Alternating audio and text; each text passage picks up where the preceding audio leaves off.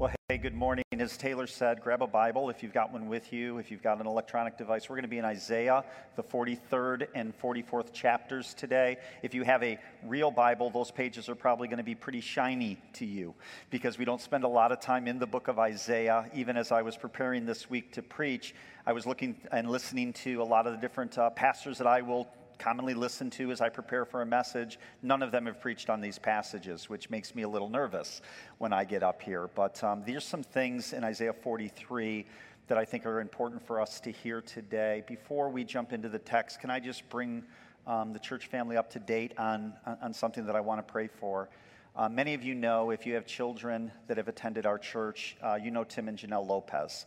Janelle has been our children's coordinator for the past 8 years. If you have a kid in children's ministry, you should be grateful because everything that we do in children's ministry, she designed it, she created it, it has her fingerprints all over it. Well, last night, around 10 o'clock at night, Janelle rushed her husband, Tim Lopez, to the hospital. He had emergency open heart surgery for what I understand it was a aortic dissection. And so she was at the hospital last night with her husband, Tim. He went through the surgery. He is doing well, and he is in recovery. But obviously, this is not a light thing. It's a very serious thing. And with her being so much a part of everything that we do here, can we just take a moment and pray for their family before we begin?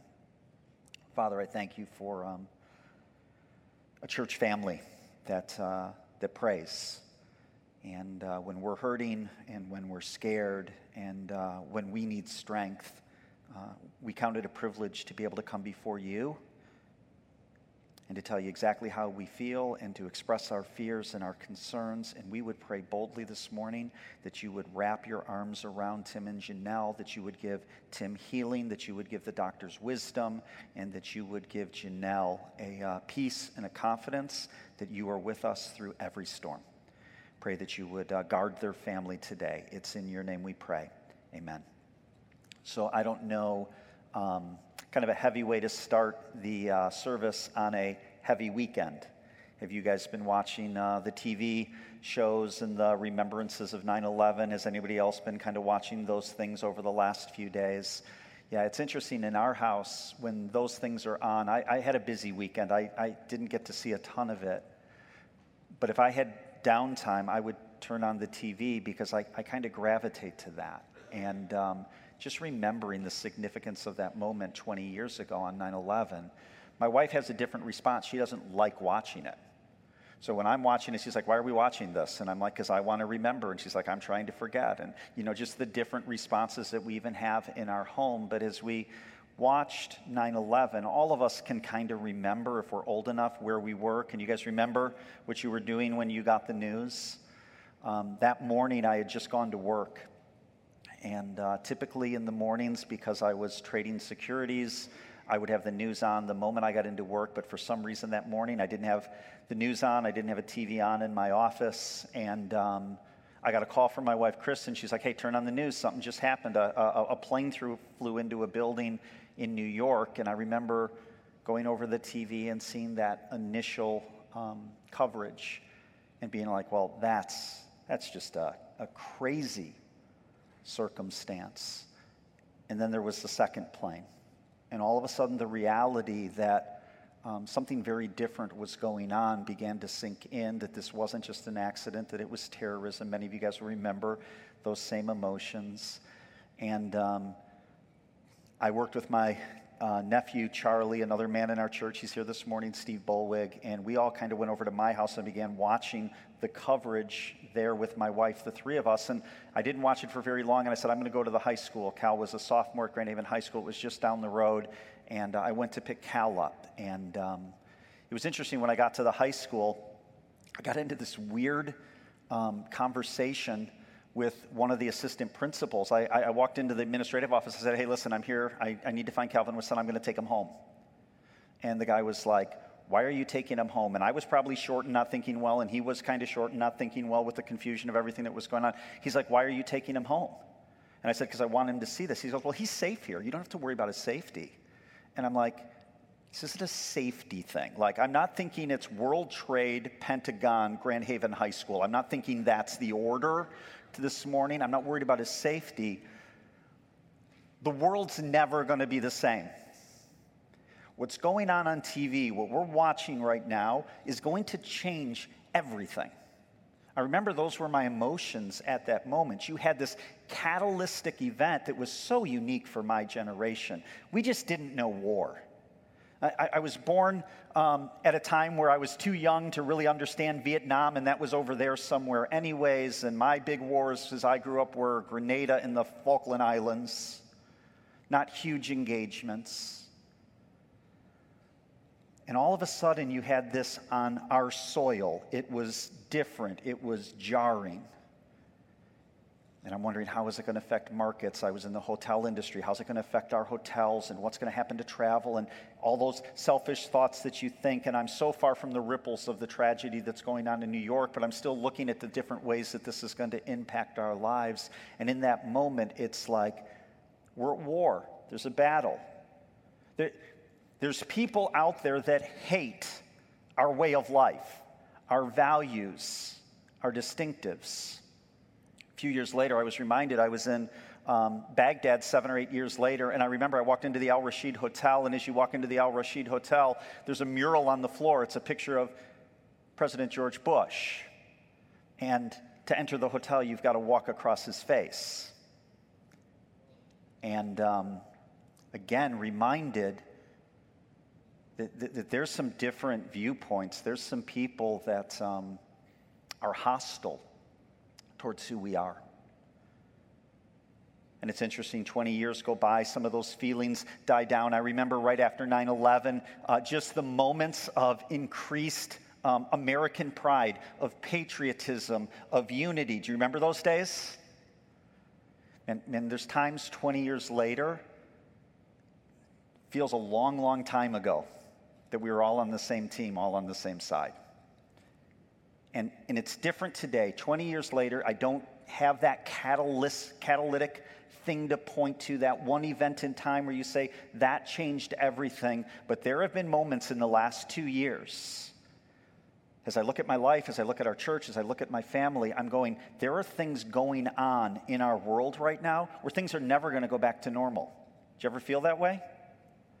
With the pandemic and the isolation and the civil unrest and just the contentious spirit and the combative, nobody can agree on anything. And there's a rising hostility in our world. And the reality that has, be it Americans or in our case as a church, as followers of Jesus Christ, there's people that are hostile to our values. There are people that are hostile to our distinctives. There are people that are hostile to our worldview, the way and the lens in which we view our world. It's becoming more and more of a reality. And what's weighed on my heart and what's weighed on Cal's heart is he's been gone on sabbatical. He was back. He preached last night in Spring Lake. He'll be here next week. But as he's returned, the thing that he came out of sabbatical with is he said, I want to take our church this fall through a series that defines a Christian worldview. How do Christians view the world? How do they view culture? How do we see things through a biblical lens so that we keep ourselves anchored to something that is secure, that is something that will hold? So that's where we're going over the course of this fall. And it's going to start in the first few weeks, going through some foundational, dare I say the word doctrines? Some foundational doctrines that are really foundational to our worldview, to the way that we view things. So we're going to be looking at things like who is God and who is man and what is sin and salvation and just some basics for the first 4 or 5 weeks. And then we're going to flip it and we're going to look at how our faith, how our foundations now interact with our culture and on issues like sex and money and patriotism and a myriad of other issues that are places where Christians are running into hostility, where they're running into conflict, where they're running into contention. So that's kind of where we're headed in this study. And I would just encourage you, if you've been a member or an attender of Harvest, be it here at Spring Lake here in Grand Haven or in Spring Lake, what I would say is this: I'd really encourage you in this season in our country, tune into this series. Because the heart of it is this: I just think as a country, as a church, and as individuals, I find us in need of revival, don't you? I just find us praying for revival, be that in our country, in our churches, and foremost in our hearts. So that's where we're going to be. We're going to be in Isaiah 44 this morning. I hate to jump into the middle of a book. Let me just give you some background on the book of Isaiah just quickly, maybe 2 minutes. Isaiah was a prophet. He was a prophet to the southern kingdom, to Judah, after Israel had split into a northern kingdom and a southern kingdom. And he was a prophet to the southern kingdom, Judah, for 50 years. He was there from 739 to 681 BC. So this is a guy that lived 2,700 years before our time. We're going way back in history. His name, Isaiah, means Jehovah saves, and his job was to call the nation of Judah to repentance. And it's interesting, he prophesied to Judah in a time, it was before Babylon became on the scene where they were going to overthrow Judah. It was literally, there was some time of lingering prosperity from the days of David and Solomon. The people were relatively safe in Judah. Northern kingdom was having its own issues. But in Judah, they were safe, they were somewhat prosperous, and they had drifted from the Lord. And the book of Isaiah is interesting. There's 66 chapters in the book of Isaiah. There's 66 books in the Bible. In some ways, it's a little bit of a mirror, a mini Bible, because the first 39 chapters of the book of Isaiah have an Old Testament feel. It's presenting God as holy. It's saying that he's going to come and judge the nations. There's, in the first 39 chapters, a chapter that many of you would know would be Isaiah 6. It's a picture into the throne room of God, where Isaiah sees God in his full glory, and God is presented as holy, righteous, and he's warning the nations, and he's warning Judah, if you guys don't change, I'm going to judge. And then the New Testament part of Isaiah, chapters 40 through 66, the last chapters of the book of Isaiah, have somewhat of a New Testament feel, because though it still shows God as holy, though it still shows him in all of his glory, and there's still the warning of judgment, Isaiah is presenting the hope of a Messiah. He presents him not only as a King of Kings coming to someday reign, but also as a suffering servant. And in the New Testament part of Isaiah, after chapter 40, you've got that wonderful chapter, Isaiah 53, prophesying about the coming Messiah, that he'll be wounded for our transgressions, he'll be bruised for our iniquities. So you've got this Old Testament, New Testament, 66 chapters in the book of Isaiah, and we're jumping into the New Testament part. And what this part of these chapters are going to show you is, though God is holy and he is supreme, he's also engaged with us. He's desirous of a relationship with us. He wants to be not just God, because he is God. He wants us to recognize him as God. So just to give you some background, to give you a flavor of what's going on, starting in Isaiah 40, these will be on the screen, don't scramble. It says in Isaiah verse 28, it says, "Have you not known, have you not heard? The Lord is the everlasting God, the creator of the ends of the earth. He does not faint or grow weary. His understanding is unsearchable." And then verse 29, he gives power to the faint, and to him who has no might, he increases strength. So Isaiah is constantly telling you something about our God, and then how that something about our God is poured out onto us. He says in Isaiah 41, verse 10, "Fear not, for I am with you. Do not be dismayed, for I am your God. I will strengthen you. I will help you. I will uphold you with my righteous right hand." And then in Isaiah 43, verse 1, it says this, "But now thus says the Lord," and this is one of the things that I love about Isaiah 43 and 44. We're not listening to Isaiah talk about God. You'll hear this over and over. Thus says the Lord, thus says the Lord. As we study God this morning, we're looking in Isaiah 43 and 44 of God talking about who he is. And in Isaiah 43 verse 1,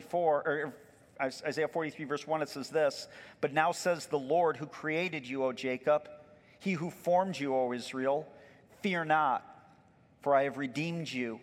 I have called you by name. You are mine. When you pass through the waters, I will be with you, and through the rivers, they shall not overwhelm you. When you walk through the fire, you shall not be burned, and the flame shall not consume you. For I am the Lord your God, the Holy One of Israel, your Savior." And as God is declaring who he is, and saying that his desire is for his people, that he's the Redeemer, that he is their God, there's two problems that he's always having to address. Here's the first one. You're going to see this in Isaiah 43, verse 20. The first problem that God addresses is the problem of weariness. Weariness. It says this in Isaiah 43, verse 20. For I gave water in the wilderness, rivers in the desert, to give drink to my chosen people. So God is saying, listen, when you were in a dry land, I was the one that was sustaining you. I was the one that was providing for you. I was the one that was caring for you. You are my people. I've cared for you. The people who I formed for myself, get this, verse 21, the people that I formed for myself, that they might declare my praise.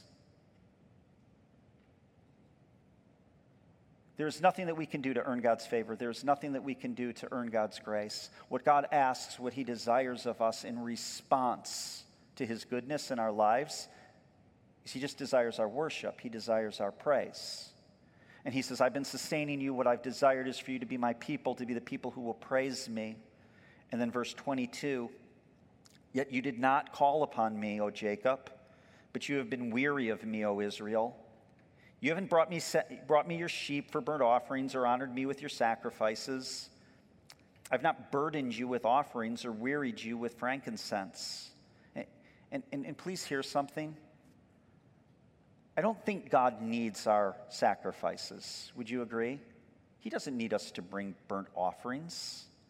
Every lamb, every goat, every thing that we could bring to offer, it's already his. He's not looking to burden us by requiring us to praise him or requiring us to worship him. He's saying, because I love you,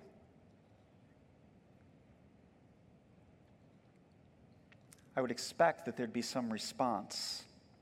God's desire is for our worship. He says this in verse 24, you have not brought me sweet cane with money or satisfied me with the fat of your sacrifices, but you have burdened me with your sins. You have wearied me with your iniquity. So first he says this, you've become weary of me, O Israel. And sadly, in our culture and in our context, I don't think what is happening is that people are making conscious decisions to move away from God. I think within the context of the pandemic, I think the context of fear of gatherings, the context of isolation, people are just growing weary. Do you sense that? It's not a choice to say I'm not going to follow God anymore. It's just a weariness of the choice that you've made to follow God. And he's saying, listen, you've grown weary of following me. It's interesting. He talks about them not bringing sacrifices. Quite honestly, that wasn't the case. In this time in Isaiah's reign, the sacrifices were still being offered. They were going through the motions. They were still religious people, but their hearts weren't in it. And he's saying, listen, you've grown weary of the process. You might be going through the motions of going to the temple. In our case, it would be going to the church. You might be going through the process. It might be part of your routine. But what's happened is because you've grown weary, your hearts are far from me. It wasn't unbelief. It wasn't open rebellion. It was weariness. And what God's saying is, while you're doing that, I'm still bearing the weight of your sin, and I'm growing weary of your weariness. You're drifting. Warning. You ever found yourself weary? You ever found yourself sleepy? I get older, I'm sleepy all the time. Sleepy all the time in the afternoon. But I'm talking when it matters, like when you're driving. Like I'm looking at a guy who drives trucks across country, and I'm thinking, do you ever get weary when you're driving? Sometimes I do. You ever been driving and you have that terrifying moment where your head goes like this, and then you bob up, and it's like, what in the world just happened? And in those moments, what happens is you're driving along and you're getting tired, and you have that snap. It's like, this is crazy. I'm in danger. Other people are in danger. Like, open the window, get some fresh air, take a break, figure it out. The car that I drive has this warning that if I drive 3 hours in a row, it puts up a notice. Hey, do you think you need to take a break? And I think I get why they do that. Because sometimes you grow weary, you grow tired. And God is talking to his people, the nation of Israel, and he's saying, hey, there's a problem. There's a problem. In the midst of just life, You've grown weary of me. And here's the problem in the text. When they grow weary, here's some things that you can see. Verse 22, you don't call upon me. The people don't pray. You haven't brought me sheep for burnt offerings. They don't worship. They don't bring the sacrifices. And then it goes on in verse 24, but you have burdened me with your sins. You have wearied me with your iniquity. When we grow weary of following the Lord, we don't pray, we don't worship, and we're not obedient. So here's kind of a little self-test, okay? This is like those COVID tests that come in a box that sometimes you can find at Walgreens, okay? Here's a test. Are you weary of the Lord? Or have you drifted from the Lord? Well, here's 3 tells. Here's 3 indicators. How's your prayer life? How's your worship? How you doing? Are you obedient? Are you doing the things that he's called you to do? Like these are indicators of whether you've become weary of the Lord. It's interesting. Friedrich Nietzsche, and some of you would remember that name. He was a German philosopher that kind of was at the same time as Darwin. He took some of the Darwin things and he created a philosophy. And a lot of what he developed actually led into a lot of the fundamental beliefs that took root in Germany and led to Nazism and a lot of atrocities. It's interesting. Friedrich Nietzsche grew up in a Christian home. And asking why he rejected Christianity, he said it this way, very simply. He goes, because I never saw the members of my father's church enjoying themselves. I looked at the people that went to church with my father. I'd go to church with my father every week, and I would look around, and what I saw was weary people. People that weren't enjoying themselves, people that were tired, people that had lost the joy of the Lord. And the question is, and the warning for us, is that us?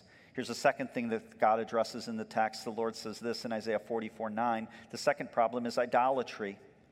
He says, all who fashion idols are nothing, and the things that they delight in do not profit. Their witnesses neither see nor know, and they may be put to shame. Verse 10, who fashions a god or casts an idol that is profitable for nothing? Behold, all of his companions shall be put to shame, and the craftsmen are only human. Let them all assemble. Let them stand forth. They shall be terrified. They shall be put to shame together. And what God's going to do in these next few verses, he's going to poke fun at those who put their hope in idols. And please, as we read these, don't get lost. Don't think idols are something that just sits on a shelf.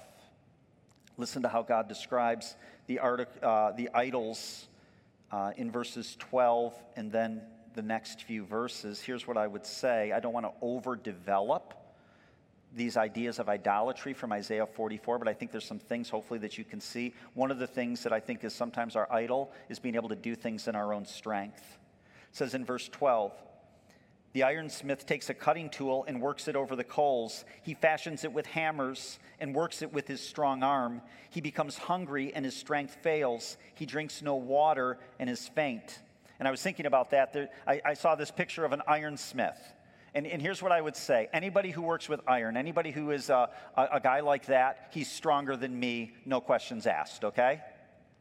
He's a guy that's working with heavy tools. He's pounding hammers and anvils to shape steel that's under heat. Like these guys have some strength. It says it right in the text, this idea that he works with his strong arm. But if his hope is in his strength, even the strong man will find himself in a position, and the text is clear, where his own strength fails him.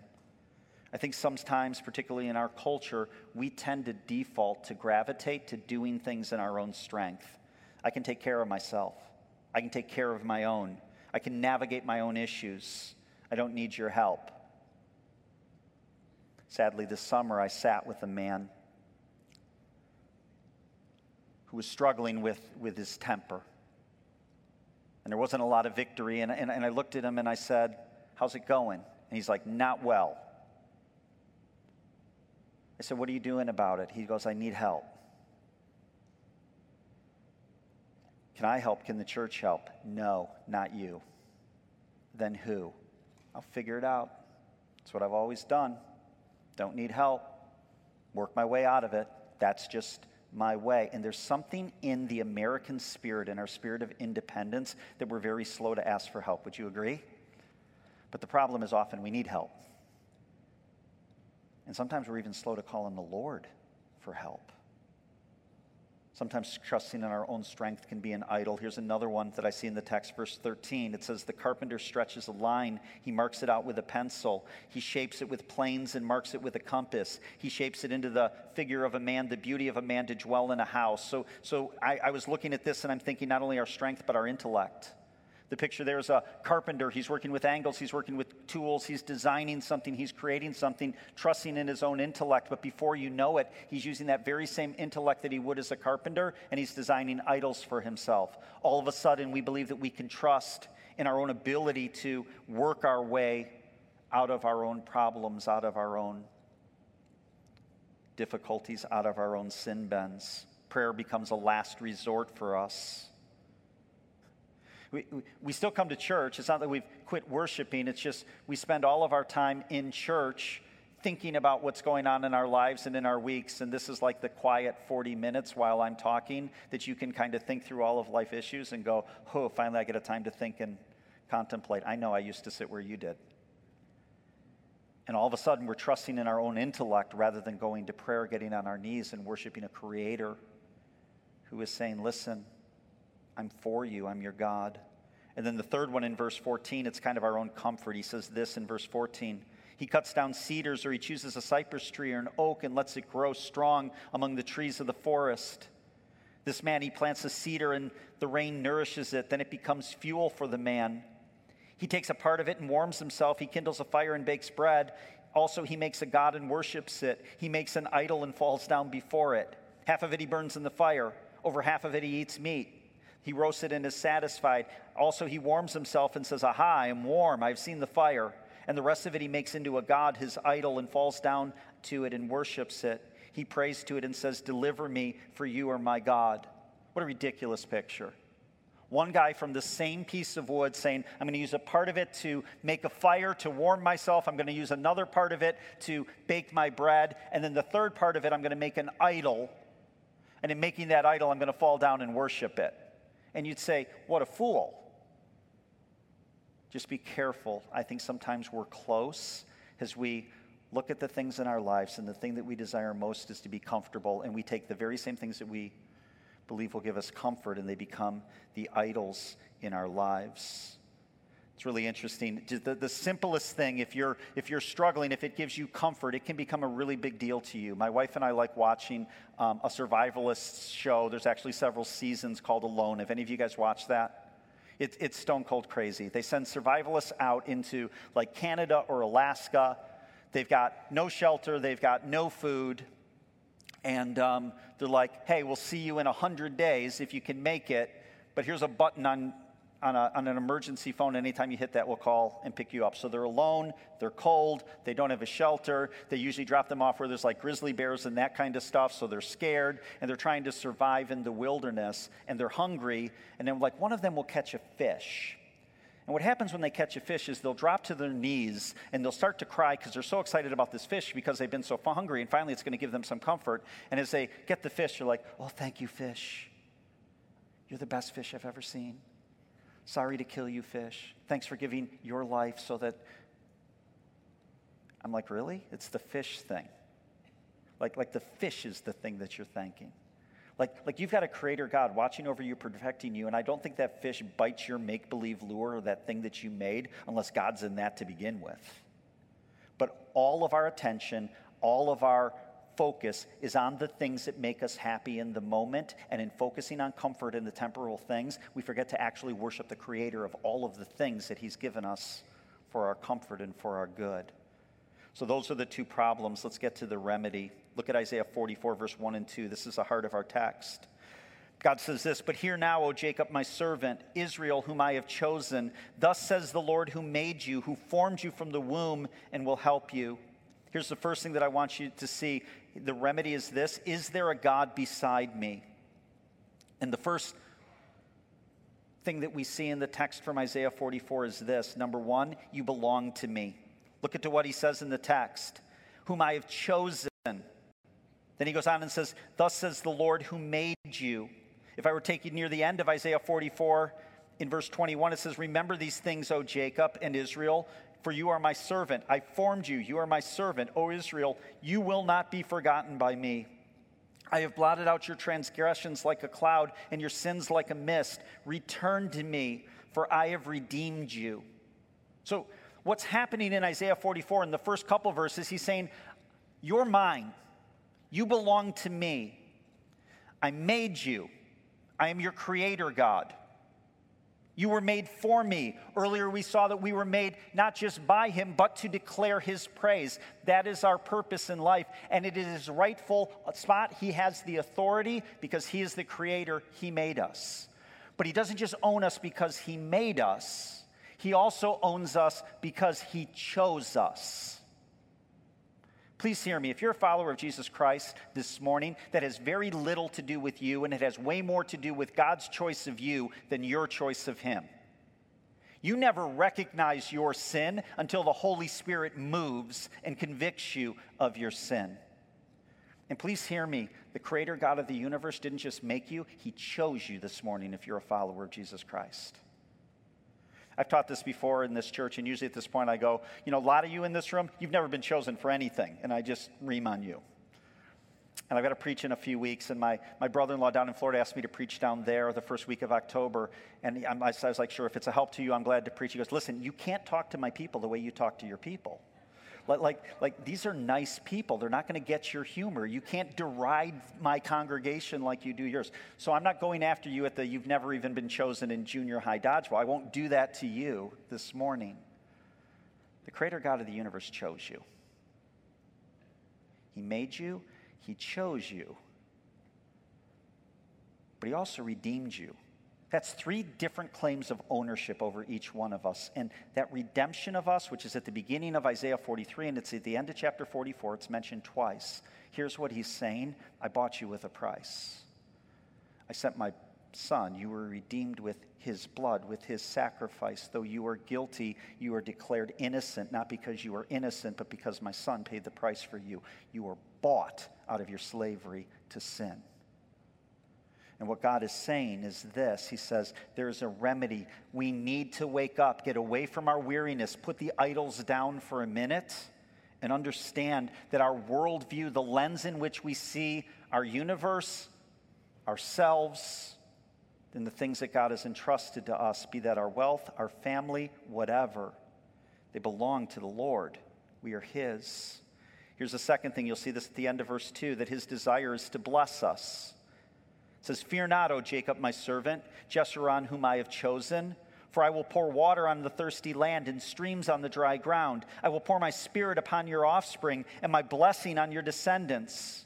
They shall spring up among the grass like willows by flowing streams. This one will say, I am the Lord's, and another will call on the name of Jacob, and another will write on his hand the Lord's, and name himself by the name of Israel. How different would our lives be as we engage with culture if we left this place and had the identity as people that were created, made, and redeemed by God, and we fully believe the promises of God, that he is actually for his people, that he wants us to be identified in our relationship with him. We actually believe that God was for us, that God was for our family, that our identity was rooted in our relationship with Jesus Christ. But here's the truth. We have this weird compulsive thing inside of us that we want to deserve the good that we get. We want to earn right standing before God. Somehow it bothers us that it's given to us through his grace. I was with a man this weekend. He's not from our church, and we were talking about church, and I had met him before. He figured out I was a pastor, and then he gets all awkward.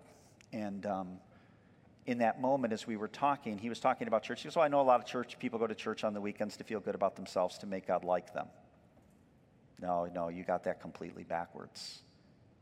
People who understand the nature of who God is, that he's chose us, made us, and redeemed us, they go to church in response to what he's done, never to earn his favor. Here's some things that I see here, this idea of God desiring to bless us. As Cal looked at this in the third point. Here was my third point in my notes. It says, there is no other rock. So if you're keeping notes, the remedy, is there a God besides me? You belong to me. My desire is to bless you. And then look at verse 6. Thus says the Lord, the King of Israel and his Redeemer, the Lord of hosts. I am the first and the last. Beside me there is no God. Who is like me? Let him proclaim it. Let him declare and set it before me, since I appointed an ancient people. Let him declare what is to come and what will happen. Verse 8, fear not, nor be afraid. Have I not told you from of old and declared it? And you are my witnesses. Is there a God beside me? Hear this. There is no rock. I know not any. There is no other rock. God is supreme. He is supreme in creation. He is supreme in title. Look at verse 6. It says, thus says the Lord, the King of Israel and his Redeemer, the Lord of hosts. Words that we normally wouldn't focus on, but I want you to see a repeated word 3 times. See that word, the? He's saying, I am the Lord, the King, the Lord of hosts. Not a Lord, not a king, not a king of hosts. The Lord. It is exclusive. I alone am your God. He is supreme in existence. It says in verse 6, I am the first and the last. Beside me there is no God. He is first. He is last. This whole thing is his story.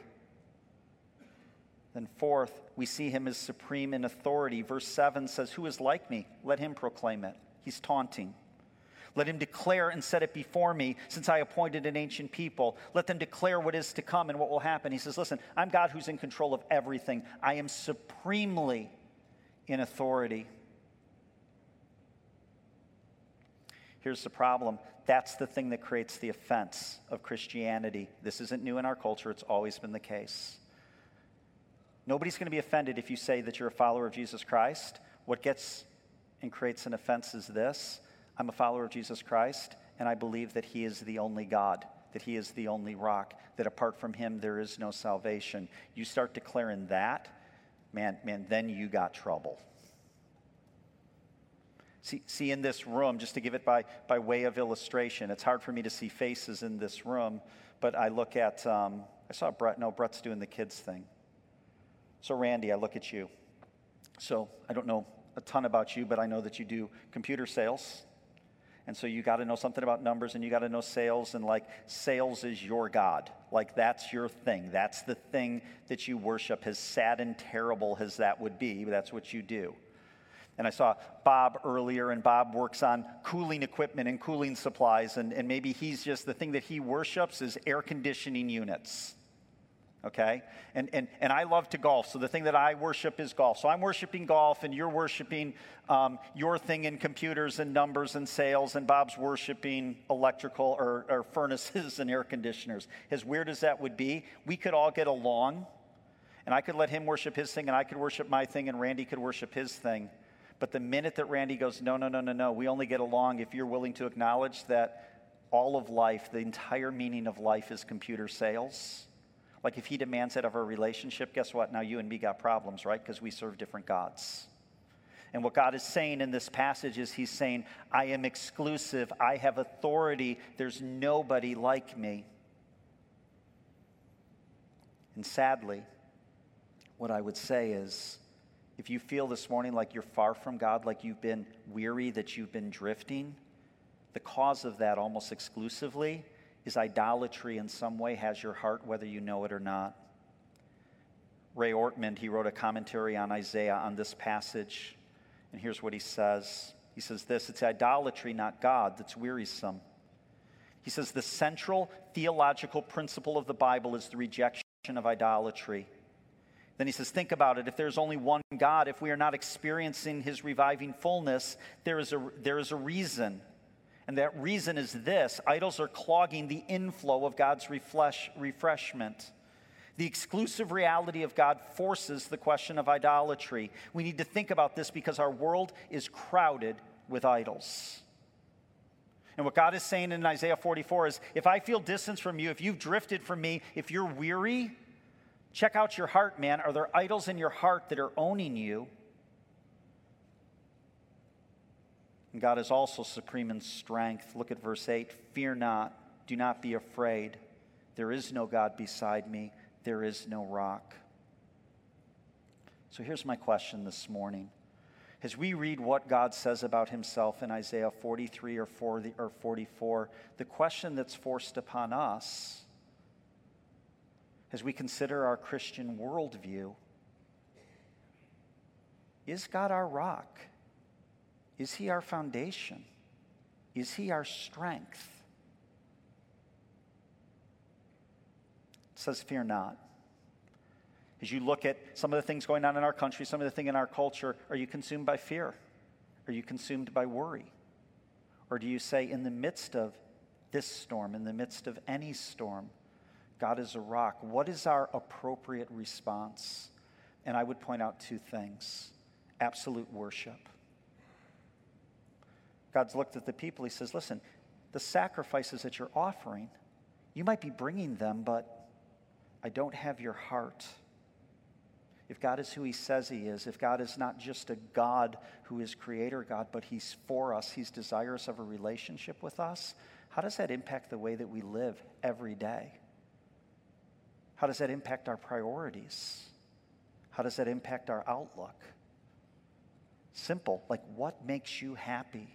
As you come in here this morning, are you happy to be here in the presence of a God who has chosen you, redeemed you, made you, and loved you? Or are you just kind of fired up because Ohio State lost? Or Michigan won? And I think I just proved my point, right? Demands our absolute worship. And here's another thing. Demands our absolute surrender.